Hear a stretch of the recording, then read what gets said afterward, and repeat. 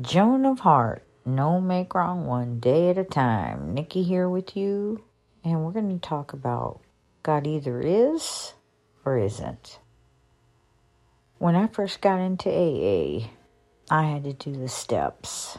And the second step says, came to believe that a power greater than ourselves could restore us to sanity. And in the position I was in, I was ready to have somebody else take over, if you know what I mean.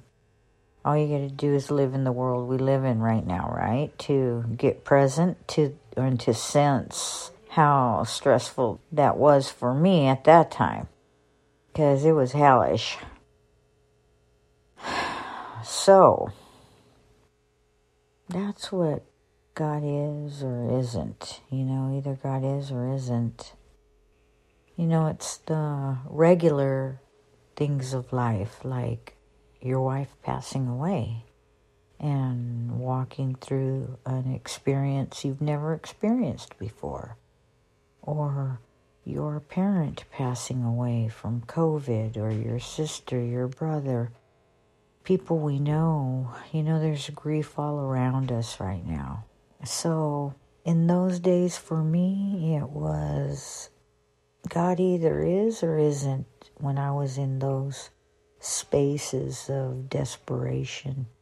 Because at that time, I didn't know it was about the thoughts of my mind.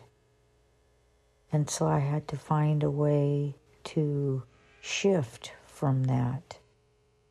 And God either is or isn't is what there was for me to use. It gave me a comfort because I chose God is. And that gives me comfort, Infinite love is, right? It just is. It either is or it isn't. And it's that firmly in me. It is. Just is. You're an example of it in my life. And I am an example of it in yours. So, I share that with you. You use that. Let it support you in any way that it can. I love you. And we're going to get through this. No mind, no meaning, no make wrong. We find our grace space, right? I lived more than 3/4 of my life in that space, and I can say I like it where I'm at right now, even in the pain that I feel. Much better. Living like God is.